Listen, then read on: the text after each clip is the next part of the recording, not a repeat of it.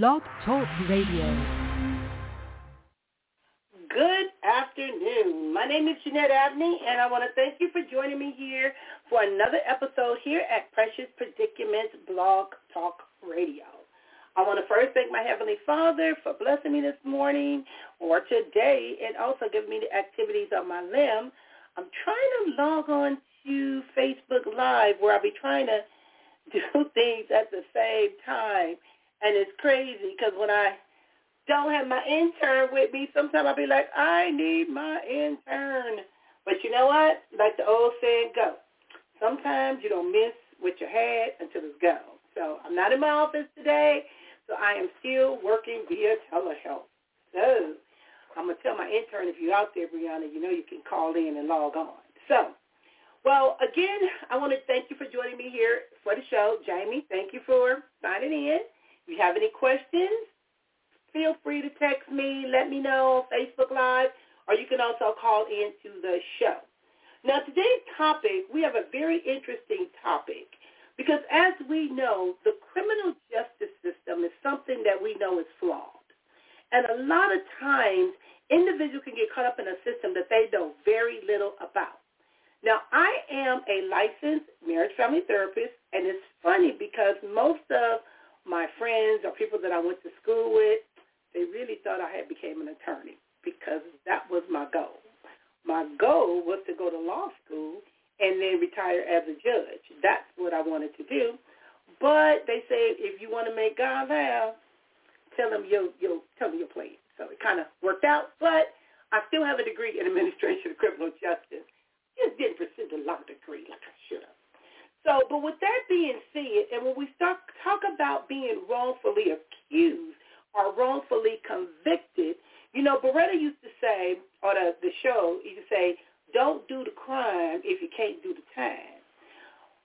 But that doesn't mean that there are not a lot of innocent people that are incarcerated or have been wrongfully convicted, which is what we're going to be talking about today. Now, I have quite a few people calling in. Let me start signing these individuals on. Okay. Hi, this is Jeanette. Welcome to Precious Predicaments, Blog Talk Radio. Last four numbers is 9559. How are you doing? I'm doing well today. How are you? I'm doing well. Now, I'm doing better than I was over the week because I was like in the bed for like 5 days because our sister girl couldn't walk, but I can walk now. Can't run, but I can walk. I am grateful, and good. I am at least I can walk. So what do you want to add to this show when we start talking about wrongfully convicted? What comes to your mind in regards to that? Well, I'm a investigative journalist and do some podcast work and focus on wrongful convictions. And there's an individual that I've been working with him and his family here in Southern California to bring attention and awareness to his case, and we're about to launch a more concerted campaign to raise awareness alongside investigations into his case. But I just got a text this morning that said call in at 2 p.m. and join the conversation if you're able. So here I am. I appreciate you for doing that. I do, especially last minute. And a lot of times because, you know, when we start looking at these situations and these cases, a lot of times families don't know what to do. They don't know where to go. They don't know who to turn to. And people don't realize is when our loved ones get incarcerated, it don't only impact the person that got arrested. It impacts the whole family, including the community. And his grandmother was the one that reached out to me and was like, hey, Jeanette, I need you to talk about this. Even though we talked about it before, we talked about mass incarcerations before, but I'm glad that you connected with me in order to provide information regarding the resources that you guys provide. Now, I have another caller that just called in, and the last four numbers is 0361.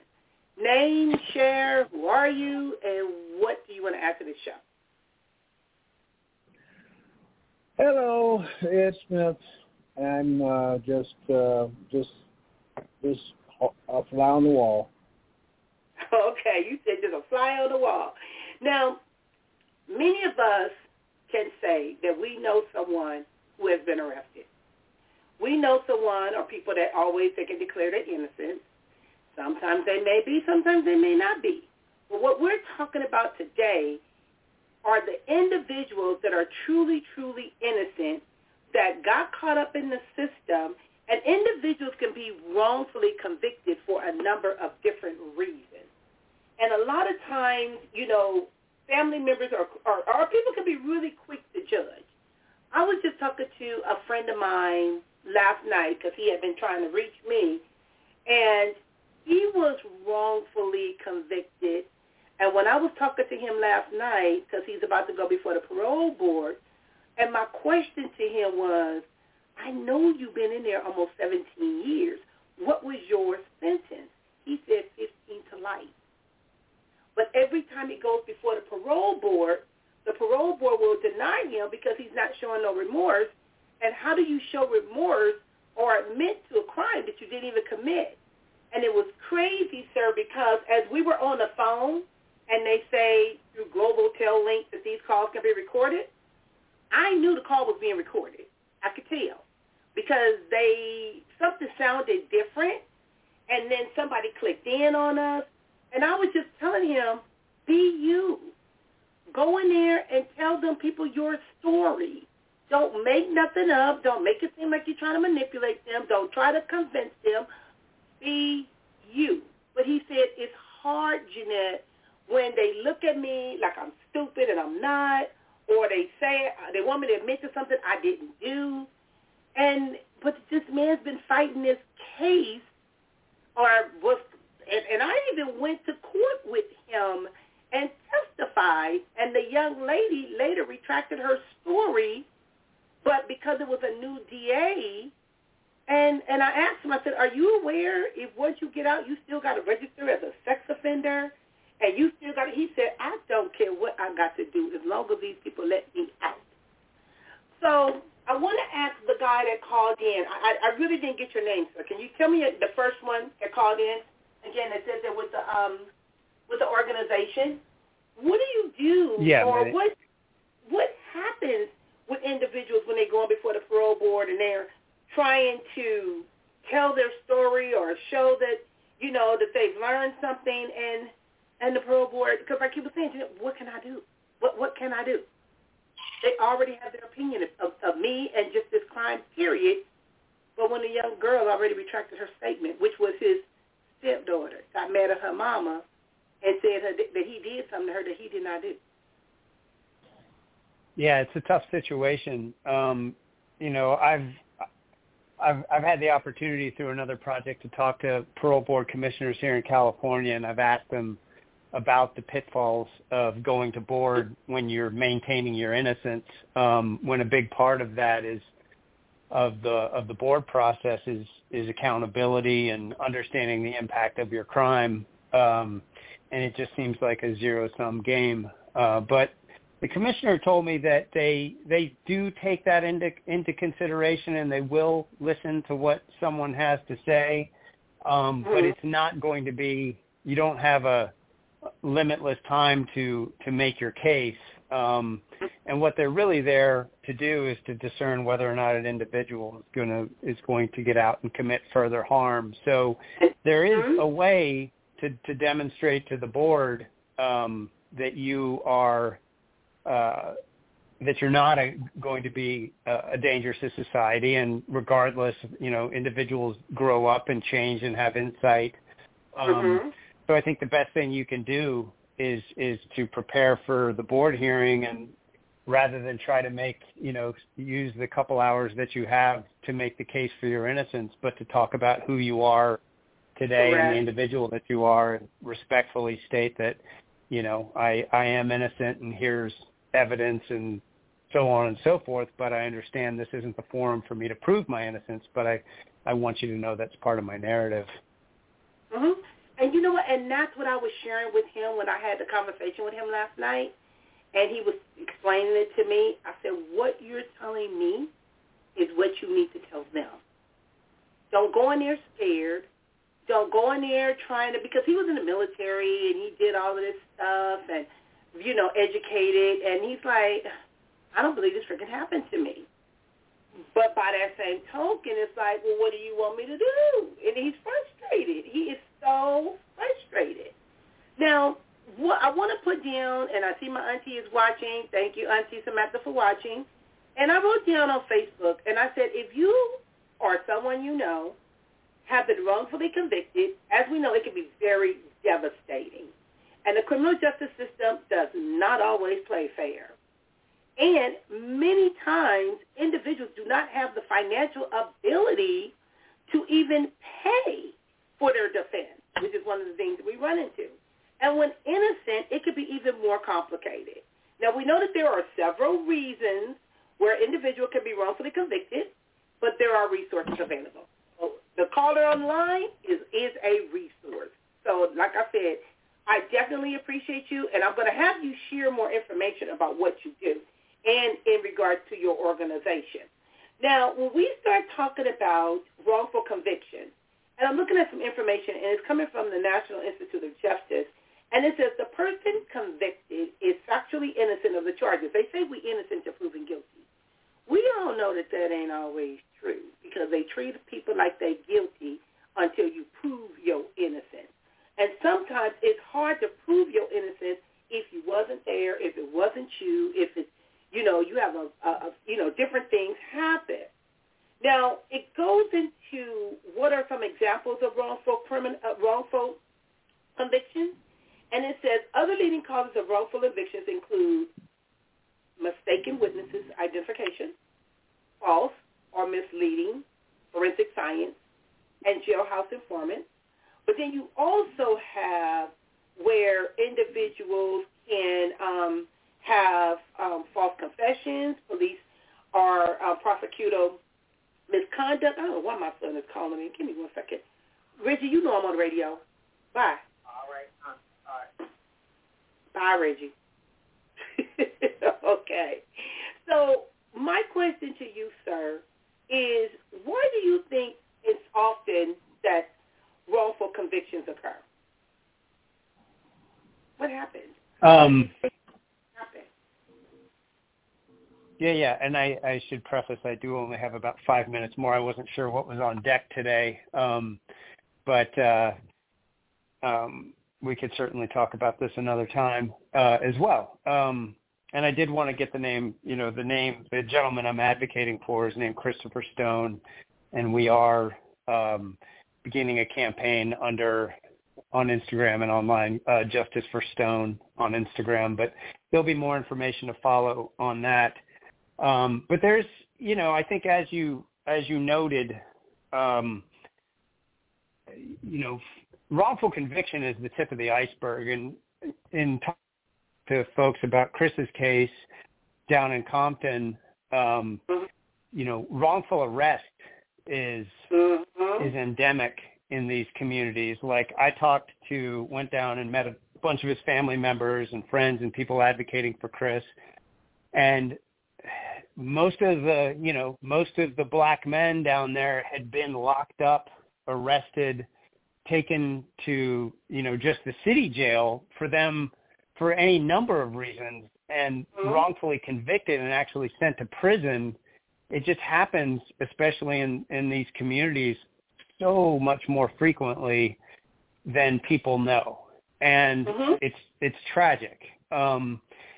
It's not, there's a lot of podcasts out there and outlier cases of people being wrongfully convicted and going deep into all the reasons why it happens. And, you get into confirmation bias and tunnel vision and investigators who build a case against the wrong person and are able to cherry pick a few pieces of evidence, and they're able to get that past a jury. And that's a gross oversimplification.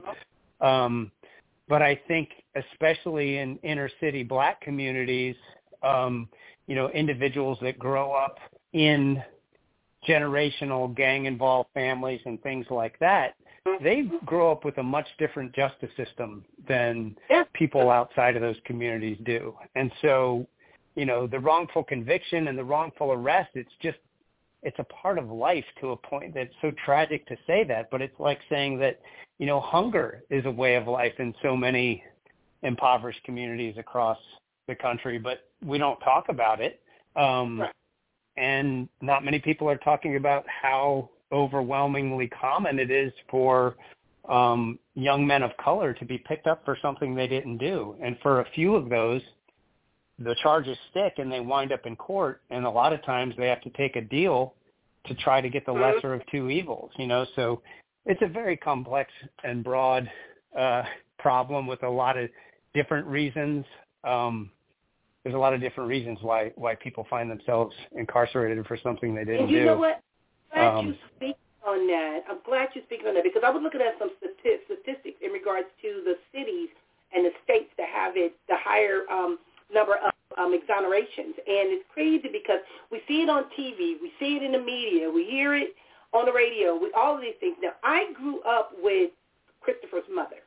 So we lived right down the street from each other. Now, Linda, gotcha. His grandmother, right now. Okay, Linda, you got to call the number.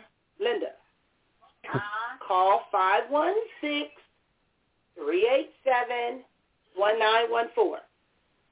Oh, my God. Okay, let me try this again. Okay, bye-bye. Okay.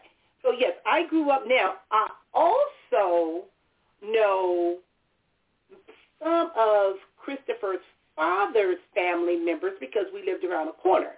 And sometimes this becomes what you call a generational curse because just like myself, I left Compton in 1986 because I had to get my son up out of Compton because I didn't want my child to have to go through this. But then my son still ended up getting in trouble. And part of it was because of the things or the names.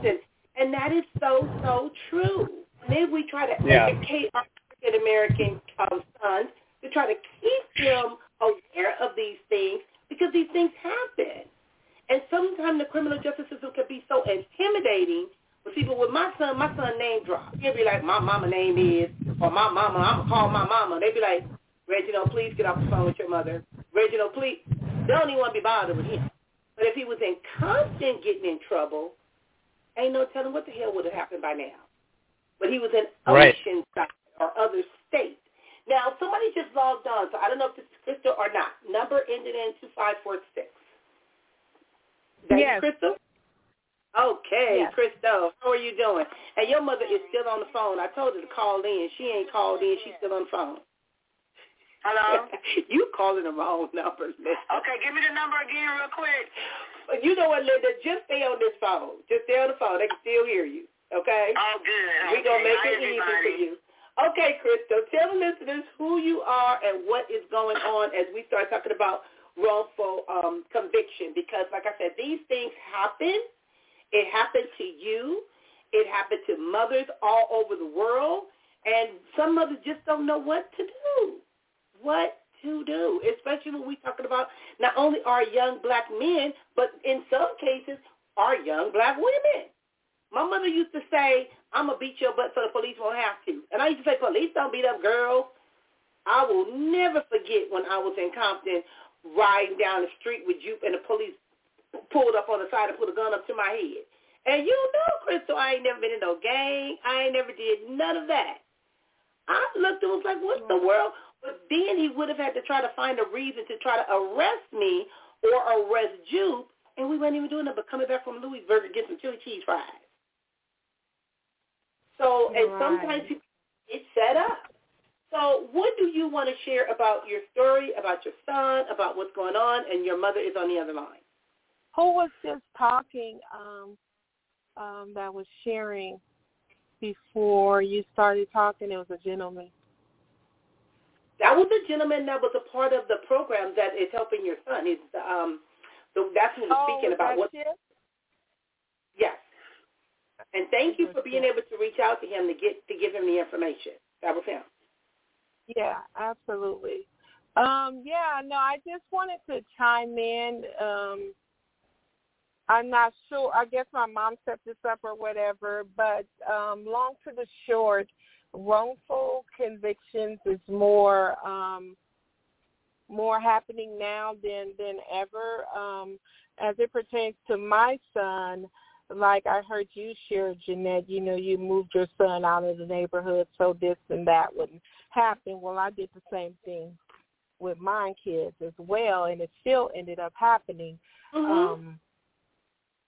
And so what I come to realize is that for black men, boys, what have you, there is there's a law that's not written. There's things that are happening that's not written. Their constitutional rights are not being taken into consideration. Looking back on it, my son was doomed from the start. Because of my lack of information, my lack of knowledge as it pertains to the system, we were doomed from the start because there was so much that went against his constitutional rights, as far as when you're in a trial and the jury talking in the hallway, the jury sleep, things that I have in writing that never took place with the attorney. There was 3 or 4 attorneys on the case prior to the trial, during the trial, and nobody fought for Christopher. And now I know the objections throughout the trial is to poke holes into the case so we can come back and have a fair appeal. I didn't know that. So his attorney sat there and never objected to anything when the detective was basically stalking my house for a whole week, trying to gather stuff, but didn't have anything prior to all of this. Before Christopher got picked up, he was a month from getting off of parole or probation, and then before he got off, they came with this. He had a job. He was working. He had his children. He was doing all the right things. He had been long gone out of the hood. Did he go back occasionally? Yes, I did too, when there's family functions. I also learned throughout being the gang member, gang affiliation, they have these 10 check marks, and if you fit any of the 10, then they put you on paper as a gang member. Christopher does not have gang tattoos or any of that, but he's noted as a gang member. So with that, that's already another beam against him. So it's easy to put a gang member quote on paper in a case and get a conviction versus somebody that doesn't have that label on them. Go ahead. No, what I was going to say, I left Compton in 86, and my son is on here watching now on Facebook Live. They said my son was a documented gang member from Compton, and he left Compton at, 13 months, 15 months? He was old, and we lived in Oceanside. How the hell he a documented gang member from Compton? So in the trial, talking with a gang specialist, quote unquote, nothing special about them other than the fact that they lie. But gang specialist determines if you wear a certain color, if you're at your grandma's house and you're standing in front when a police officer rides by and they catch you there another time, that can go down as you are a documented gang member. That's what they base it off of. And so the 76th precinct also has been under investigation for the past 10 years because they have wrongfully put so many people, black men, incarcerated in jail for things that they didn't commit. When they illegally came into my house with a fake search warrant when Christopher was 17, based off of some other stuff, that guy told me specifically that he was going to get everybody that ever was a part of Pocket Hood and Anzac and Grape. He looked at me in my face and told me that. And to this day, everybody that he said he was going after, he went after, and they're all in prison for double digits, for nothing, most of them. And so so it goes back and it goes back and it goes deep. And so now I'm working backwards as I'm educating myself and trying to understand. And all these alleged gang members that are so, quote, unquote, popular, that have an opportunity to make a difference and to make a change, yeah, they don't come forth. They don't say anything, but yet, you know, they bitter and they have issues because nobody was down for them, yet they want to represent a hood that ain't never been loyal, ain't never been down, but they want to represent something, and it's ridiculous. So as it pertains to Christopher, they sentenced my son to 75 years, so that basically is called an LWOP. Chip can chime in on that. Him 75 years? 75 years for something that he did not commit. I don't voice that part about this case because I don't receive it, but that's what they say. 75 years. So I'm unmuted, so I'd like to ask you a question when you're finished. I know you're unmuted. Okay. So I just unmuted you. You got a lot of background noise too. I want to speak to the caller. Okay, I'm gonna put myself on mute when you, and then when you want me to talk, I'll just unmute myself, and that should take care of the static. Okay, number ended in 6606. What would you like to add to the show? Well, I didn't want to interrupt her story, but the thing is, I'll wait until she finishes. Okay, I'm giving you the floor right now. What do you want to add to the show? As we're talking about. All right. I wanted to find out, since the topic is about wrongfully convictions, is what do you think the major factors are in convicting somebody who is innocent? Do you think it's the lack of the lawyer's concern, incompetence? Do you think it's crooked judges? Do you think that it's bad jury picking? It could be. That's what I wanted to ask. It could be a combination of anything. It's a host of those. For mainly the crooked judges, the DAs, and the attorneys, court appointed. Not all. I'm not making a blanket statement at all. But the majority of them are working together. Let me say this. Let me say this. And I'm saying this, Crystal, in a way because I studied law, went through all of this stuff in regards to my education and worked in courtrooms and stuff like that. It's not that they all work together because they have different departments. When you're talking about the district attorney's office versus the public defender's office versus the judges are just sitting there on the bench to referee things. Now, I know when my son got in trouble the first time, my mother was like, go home, get my son out of jail. My son, Reggie, got in trouble for terrorist threats because of something he said to a baby mama that he didn't want the girl to say she was pregnant, and got arrested for that. So that was my first time. My son had just turned 18 years old. I'm like, my son ain't going to have no criminal record. So the second time he got in trouble, I noticed that the lawyer, and I hired a really good lawyer, but the lawyer was getting so sick of my son, they sold him out. And I called that lawyer, and I left him a message because he started trying to dodge me. I said, you know what? You may view my son as a menace, or you may view it as my son don't know what the hell going on, but I do. And I just watched you sell my son out. And I am not the one. That man apologized to me because he knew what he did, where he had made a deal with the DA, and the DA really wanted to convict my son because when he was getting it for the first time, it was like 13 years, 15 years. And even the last time when he got in trouble in Arizona, they told my son to his face, if it wouldn't have been for your mama showing up, you'd be looking at 13 years.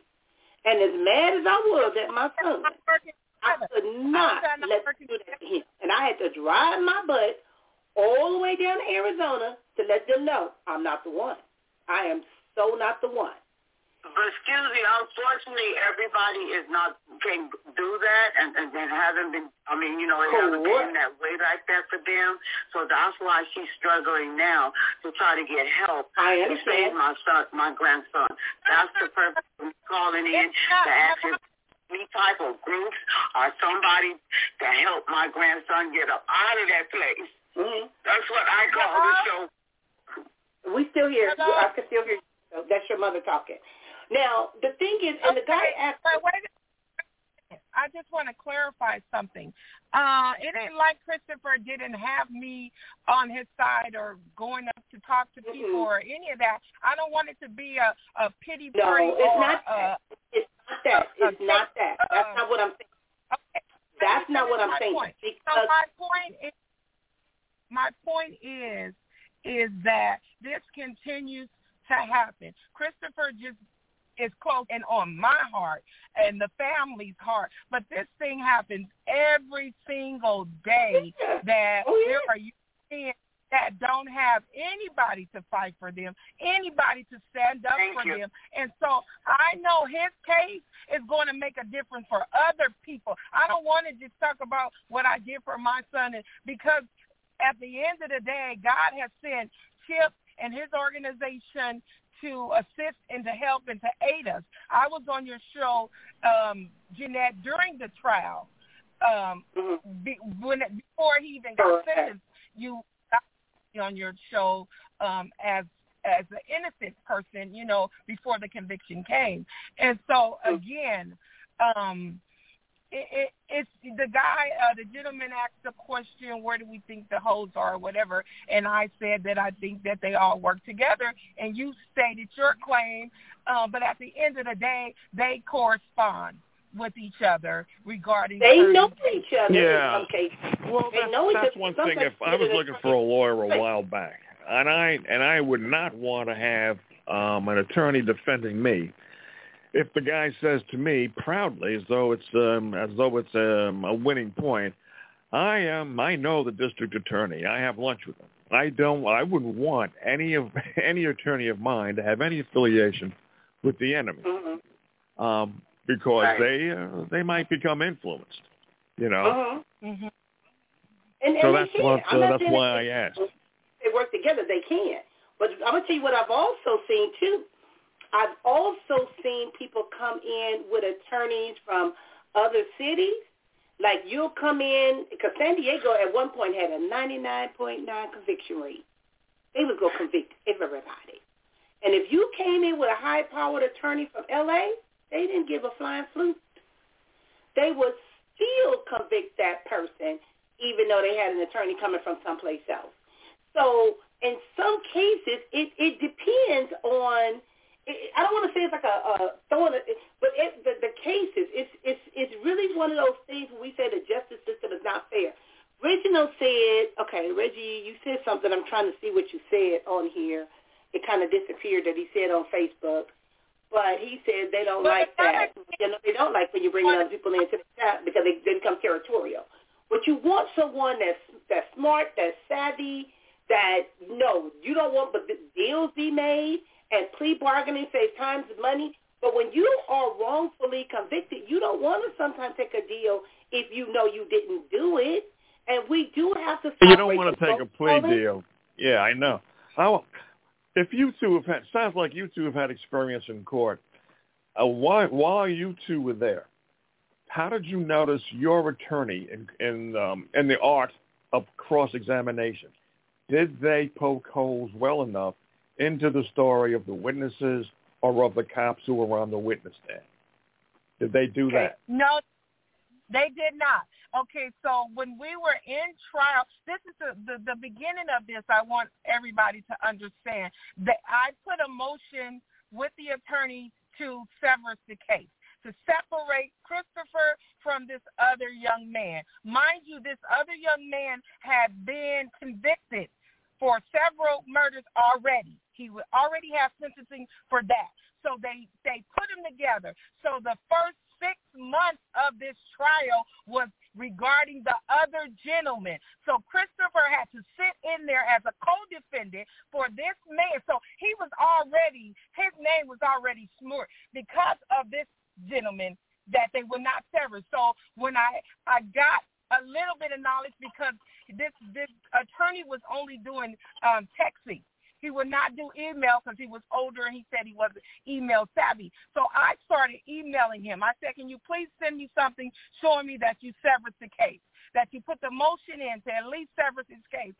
And he said, okay, yeah, I'll get it, blah, blah, blah. So when he mailed me an empty envelope. So I emailed him back. I said, excuse me, Mr. Oliver, he's dead now, but you didn't put anything in the envelope. Oh, yeah, I'll get around to it. So after all of that, 3 months of that went by, I filed a motion to the state bar regarding this attorney. and I told him that all the things I listed, everything regarding his constitutional rights had been violated. And they wrote me back another 2 months later, sorry, there was some technical difficulties, blah, blah, blah, but we can't do anything about it. Okay, that's another thing. So then when he finally has his secretary email me back, and they said, oh, I'm sorry, we didn't put the motion in to service his case. We went on the motion from Mr. Willoughby, which is the other guy's attorney. So with that being said, Christopher never had a chance. He never had a chance. Everything was circumstantial. There was never any evidence against him. We had the hotel receipt for him being at the hotel with his girlfriend the night before that. They didn't even take that into consideration. We were doomed from the start. And so our mission now is to get his case out on a platform, different platforms, so people can see and hear our side of it, because we was behind it, the A-ball from the word go. Mm-hmm. You know, have you two had any experiences with the public defender's office? Are they good attorneys? I'm sorry. Have you had experiences with the public defender's office? Judge Brown says that they've got pretty good attorneys in the public defender's office. Again, here we go again, because they are lawyers. I ran out of money, so I got a state-appointed attorney, and that was Mr. Oliver. So after the state appointed him to us. Come to find out, again, I'm working backwards. This guy had been, during the trial, mind you, the detective Hooks was under investigation. Christopher's attorney was under investigation for molestation. It was a ton of charges against this man. He shouldn't have even been on the board working under law, period. His license had been taken twice, and he was back. That's who they appointed me. And then on the DA side, Detective Hooks, he was under investigation for also, he had 5 cases against him for planting wrong evidence on other people. So again, we was behind the 8 ball from the word go. Yes, well. Yes, we were. That's a lot. It sure seems like it. There seems to be too many ways in which the justice system can actually convict somebody without the attorney actually doing something about it. Or even if the attorney can do something about it, it sounds as though they don't care if they're appointed. That's what I wanted to find out about. One of the things I want to say is... Do they have an interest? Psychological research of wrongfully convicted individuals showed that years of imprisonment are profoundly scarring. And they said that many individuals, not only just the person in jail, but also the family, can suffer from post-traumatic stress disorder, institutionalization, and depression. And some were victimized themselves in prison. So sometimes prison is not a place for young men at all. And, sir, I don't know who you are that are calling in, but I like what you're sharing with us. What capacity, because I can hear and tell that you are very familiar with the law. Actually, I'm not. That's why I'm called in. I wanted to find out more about the law, and I'm learning from both of you about the chain, as it were, of what can happen to people. You see, there's another show on BTR I go to. It's called Shedding Light, and she's always interested because she has a loved one that's in jail, and she's always interested in getting her son out and other people out who have been wrongfully convicted. So and you know what? I came to this show. Yeah. To know more about that platform too, because maybe Crystal can connect with this person also, and they may have, I don't know how large their followers are. Because most of these cases with wrongful conviction, when I was looking at the information, the number one is murder. The second one is sexual assault. And then we got drug charges. Those are the 3 things that most African Americans deal with: murder, sexual assault, and drug charges. And they wrongfully convicted.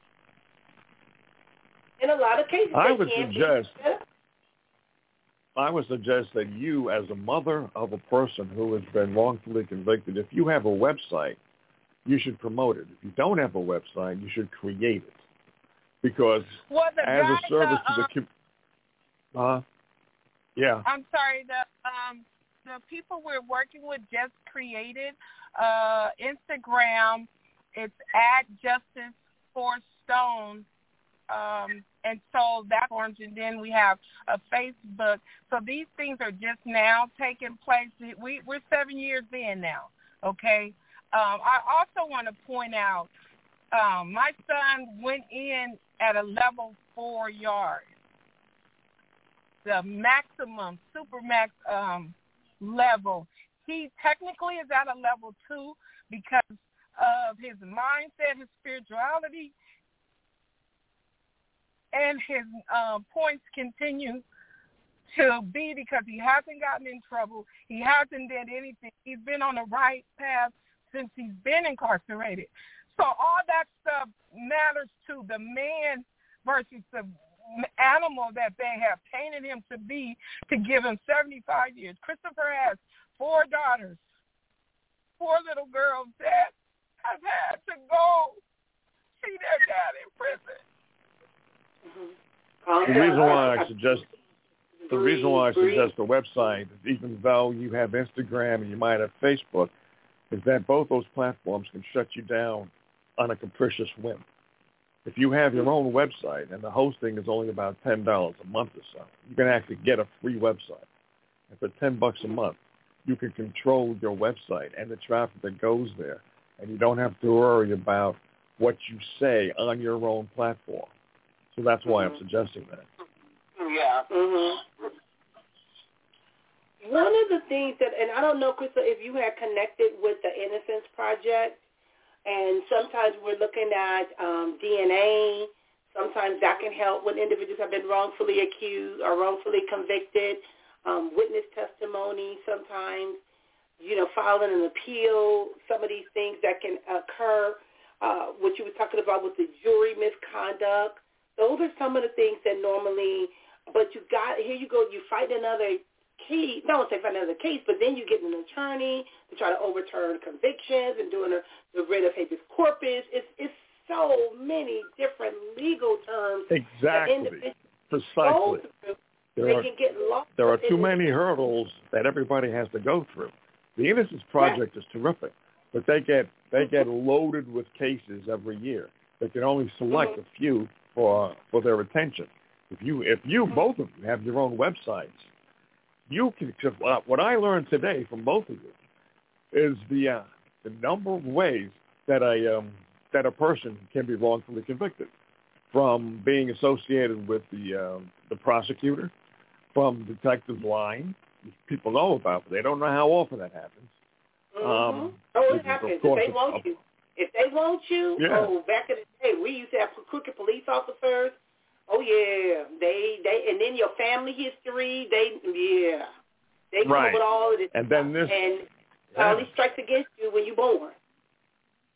And then I just learned nobody knows about it. That if you're wearing the so-called wrong colors of a gang, and they have 10 points against you, they can actually officially make you a member of a gang.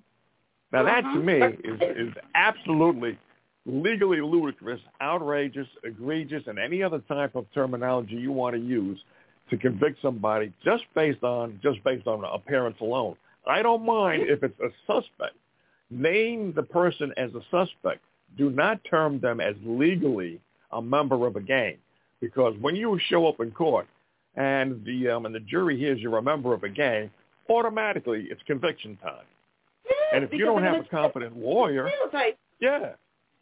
like I said, my son was deemed a documented gang member of a neighborhood that he left at over less than 18 months. He was born in March 1985. I moved in June 1986. Yeah, I remember you said that. Yeah. It's like that made absolutely no sense to me when I heard that my son was a documented gang member of a neighborhood that I grew up in. And I wasn't even a documented gang member. Okay. If I were a defense attorney, I would tear that apart. I would say, ladies and gentlemen of the jury, take a look at this piece of paper. It said, my son just texted. He said, I started off on a level 4. My points were extremely high due to the 3 strikes law. They knew that I wasn't, and that was another thing too. They gave my son a strike on a misdemeanor one time. How you gonna give him a strike on a misdemeanor? So, I had to go through so much stuff. And at least he says attorneys don't care or your lawyers. Never had a lawyer. Oh, Brian Hamilton is saying, Hampton is saying, attorneys don't care or your lawyers. Never had a lawyer tell me in my face that came out of somebody else's house something. And I'm trying to click on here to see what he's saying. But, Brian, if you want to call in and you want to share what you got to say, give us a call at 516-387-1914. Because the thing is, we start talking about mass incarceration. We start talking about how much money the prison system makes with people being in prison.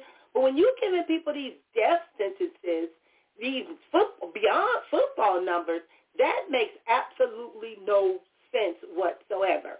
And the sad part about it is, because I know I have a very strong personality, and like I said, Crystal, many of you thought that when I left Compton that I did become an attorney because I started off in that field, but then I deviated towards psychology versus more criminal justice because they wouldn't let me in law enforcement because they said I did not fit in. So I was like, okay, because I tried, but they would not let me do that.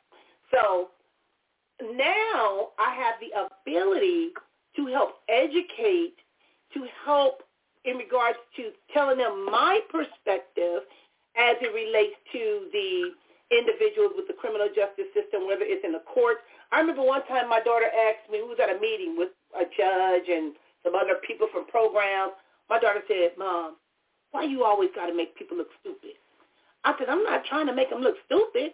I know that this judge is sentencing people to programs that he don't know nothing about. So I'm asking questions that I knew he didn't know the answers to. And after our meeting, the man came up to me and said, Ms. Abney, I want to thank you for your input and bringing these things to my attention because that's what I can do now. You know, my daughter used to sit on a commission in Orange County with the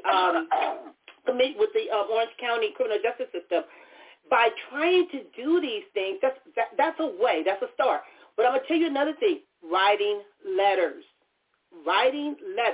When you start writing letters and you won't shut up, girl, they used to swear I was part of Johnny Cochran's law firm by the time I got finished writing letters.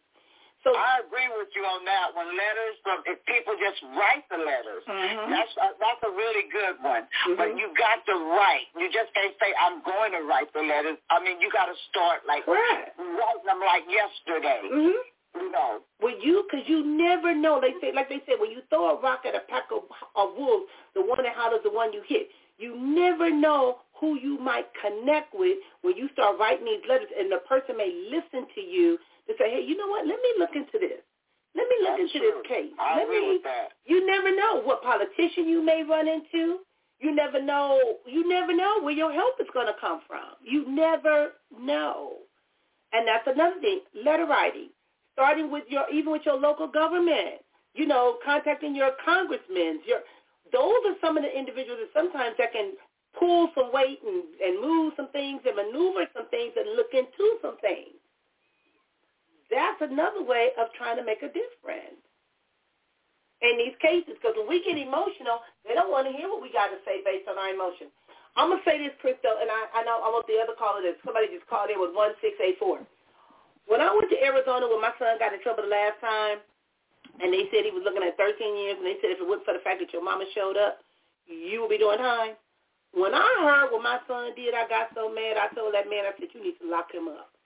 That man said, I ain't never seen a mama come in here and say something like that and not make excuses or say their son didn't. My son didn't tell me the whole story. So when I found out the whole story, I got mad. They lucky I didn't keep his butt up in that doggone room when I was sitting there. I was so mad. So sometimes they're looking at this. That's Now, someone just called in 1684, sounded like you got some background noise. What do you want to add to the show as we're talking about wrongfully convicted? Yeah, this is Brian. I was just saying that, the lawyers really don't care. You got to stay on top of them. And they do work with the district attorneys. I had this person tell me to my face that my alibi didn't matter. This was my lawyer. This was my lawyer. And so when I got into court, I told the judge, hey, man, she don't even want to check out my part. Y'all got all this against me. Check out, I don't know these people. How I'm coming out the house selling these people dope. So, yeah, but it got dismissed, but you just got to stay. And you can get these lawyers fired. If they ain't working for you, get them fired. You can get them investigated, too. The district attorney's office, too. All of them. Yeah. Even the judge. If the judge is not doing what he's supposed to, you can file a complaint against the judge. That's their job. But you can't bring it to the attention of another person. And a lot of times we get scared because we think, oh, my God, I don't want to do this. Oh, my God. I will write in a heartbeat. So, like I said, and especially when you're talking about murder, sex crimes, or drug charges, and they going into communities and doing these things, we got to do something about that when we're talking about wrongful conviction. People need to have a fair trial. Fair is not always equal, and fair is not always just, but we should have the ability to have proper representation. Now, I know the gentleman was saying something about a public defender, and sometimes there can be a conflict of interest with the public defender's office, too. And sometimes individuals can do well with what's called a state-appointed attorney. They still coming from where, it's not that you're paying this attorney or you may have to pay a small fee, but there's different levels of the public defender's office. And not all attorneys are in private practice because most of them in private practice are like ambulance chasers. So they still sometimes want you to take a deal because they'll charge you maybe, and especially a murder charge, sometimes they want $50,000 off the bat. $50,000 will represent you. Who got $50,000 right now? Or if it's something that's the whole thing.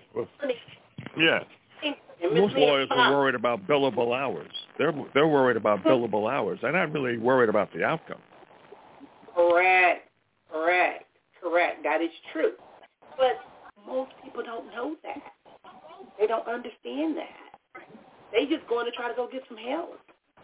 To say that I'm being a lawyer.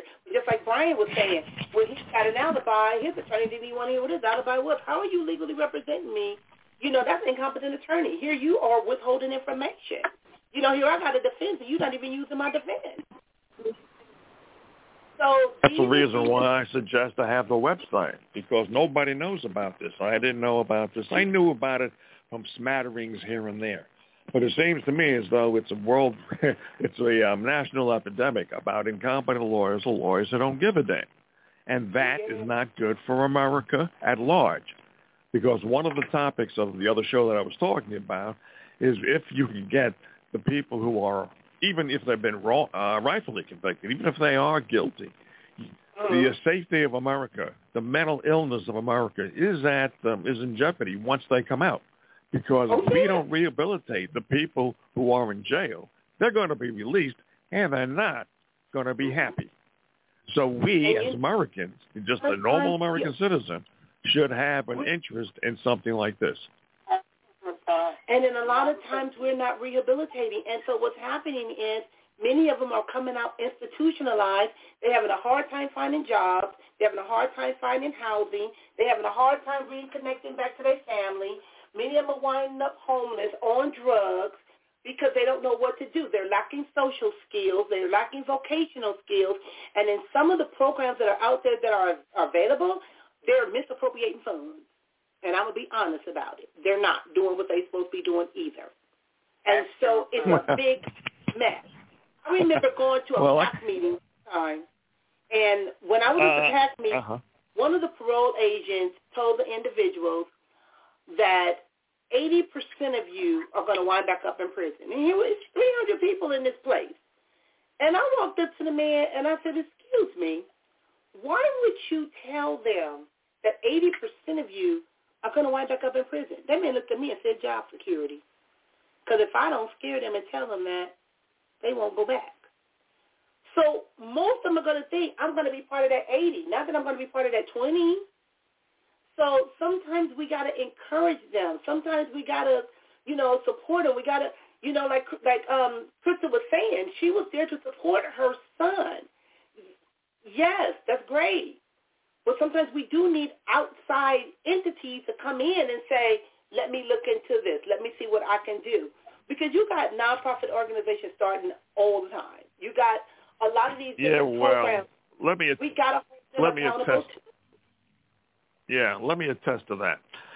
I was in a training program for a little while with a government NGO, and it was for senior citizens.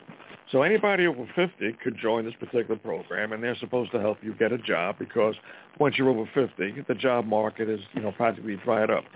I can tell you from personal experience that only 1% of the participants in these job programs funded by the government but ran privately, only 1% got jobs.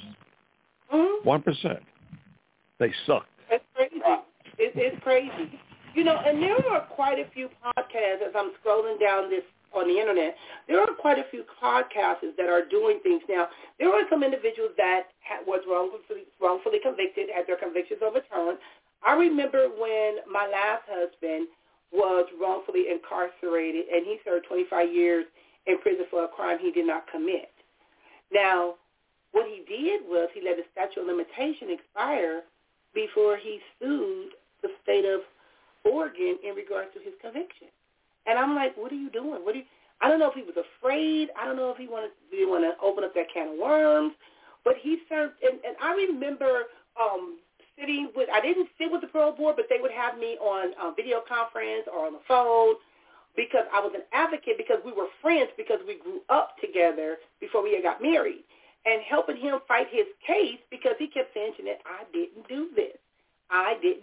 And I believed him. And the attorneys that we were hiring, the man straight out told me, he's going to get released. His conviction going to get overturned. But they're going to get that 25 years out of him. And it was crazy because the lawyers was absolutely right. No matter what we did on the appeal, they made him do 25 years before they overturned his conviction.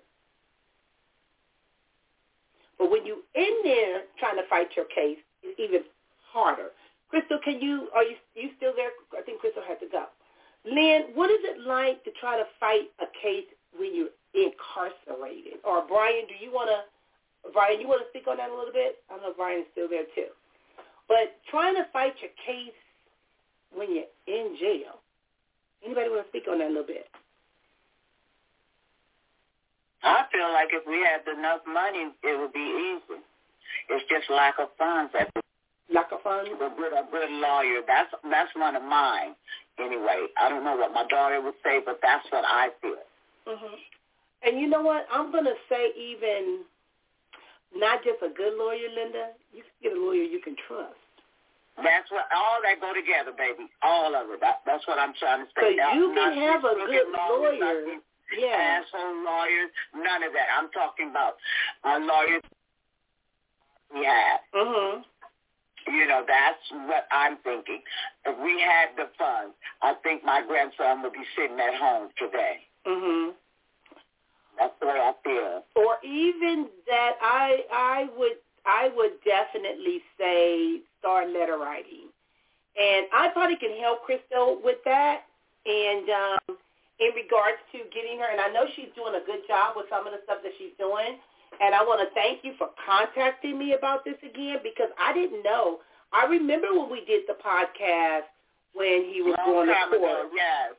I remember that. And then I just didn't know what happened afterwards. I didn't know. But I appreciate it. This is what I would like to say before we have to go. It's like I appreciate to help us get letters out. Whoever hears my voice, try to get the information and start writing letters at least to somebody that will listen, anybody that will listen. Okay. You know what? My own son just sent a message out here. He said, I remember I was facing 34 years. They offered me a one-time deal of 14 years that I didn't accept. And he said, in my foolish brain. So I don't know. See, I'm learning more about my son as he's texting me things, because what he started doing was when he kept getting in trouble, he stopped telling me because I started getting mad. So I was like, you know, your granny go now. We ain't doing all of this.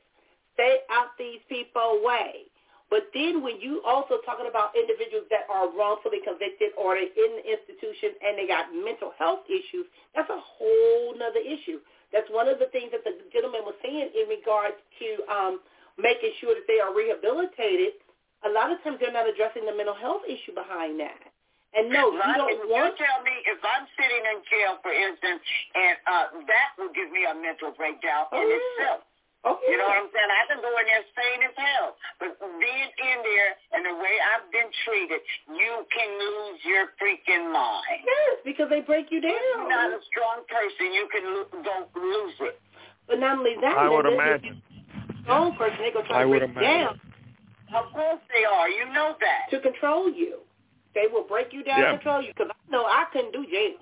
If I got to go in jail, I'm going to be preaching, singing, therapy or something, because I know my personality is going to be a problem. Especially considering that I know how the system works, it's going to be a problem. But I'm not going to try to go against the grain to be getting in trouble. But, you know, I get in trouble whether I say something or not. It's going to be a problem. So the thing is, and Linda, what do you want to leave? Because I know we're running out of time. What do you want to leave the listeners with as we're talking about wrongfully convicted? What do you want to leave the listeners with? I would like for everybody to help and not sit back and watch your loved ones go to prison and not help do nothing. Speak up. Let it be known. Write the letters. Come on now. We got family and friends galore. Help us release my grandson from that place. That's what I have to say. I mean, I'm not big on GoFundMe accounts. I'm really not, because with the GoFundMe, a lot of times people, they get a percentage of it. But like the guy was saying, if you set up a web page, you can link it to a PayPal account and then have it to where she can open up a bank account or something, and then the funds can go towards this legal fund. If Trump can do a legal fund, everybody should be able to do a legal fund if that's the case, okay? And I'm not trying to talk about politics, but people do it all the time. But the website is a big thing to where individuals, it makes it easier to find. And then she can put a link to where people can donate or do a donation. That's another way in regards to legal fund. Okay. Sir, what would you like to leave the listeners with? Number ending in... Yeah. I'm going to be starting a show very soon. I just got accepted by a network to start a blog talk show. The first show would be about solutions for corrupt politicians. What I'd like is to have you show up to start off the show. I don't know if it's going to be starting this Wednesday or next week. I have to get some confirmation on some protocols that I want to institute. When I have that show set up, I want you to come on. I want you to talk about what you and anybody else has gone through and your real solutions to getting people who have been wrongfully convicted to get them out, or any type of aid that can be potentially very, very useful for doing that. Because I wasn't going to start a show like that. I was going to talk about politics in general, the corrupt bastards in Washington, D.C., what they're doing to America. But your show, the knowledge... Are you talking to Linda? Huh? Are you talking to me, or are you talking to the grandmother? Anybody. Okay, anybody all right, can show up. Okay. Let me give you my office number, because I'm very easy to find. Because I am a licensed therapist, and I also own 2 outpatient counseling centers. So I do a lot of stuff in regards to domestic violence, anger management, parenting, co-parenting, child abuse, elder abuse, drug and alcohol. I'm court referred. I do a lot of stuff. I'm knowledgeable in the criminal justice system as well as in psychology as a therapist, okay? So if you want to reach me, my office number is 714-992-1677.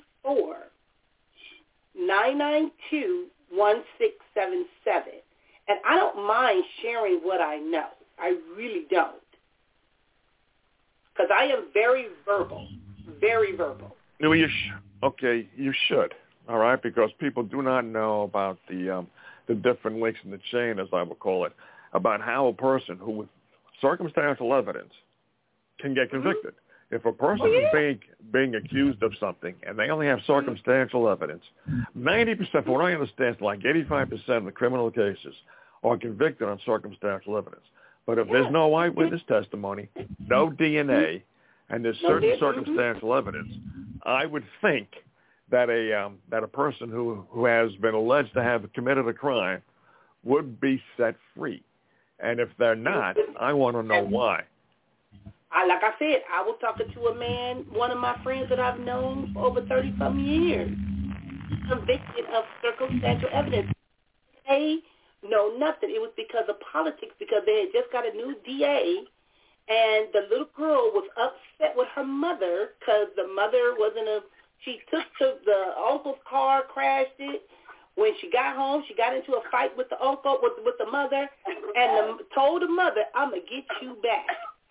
Went to her grandmother's house and told the grandmother that my mama's husband been sleeping with me.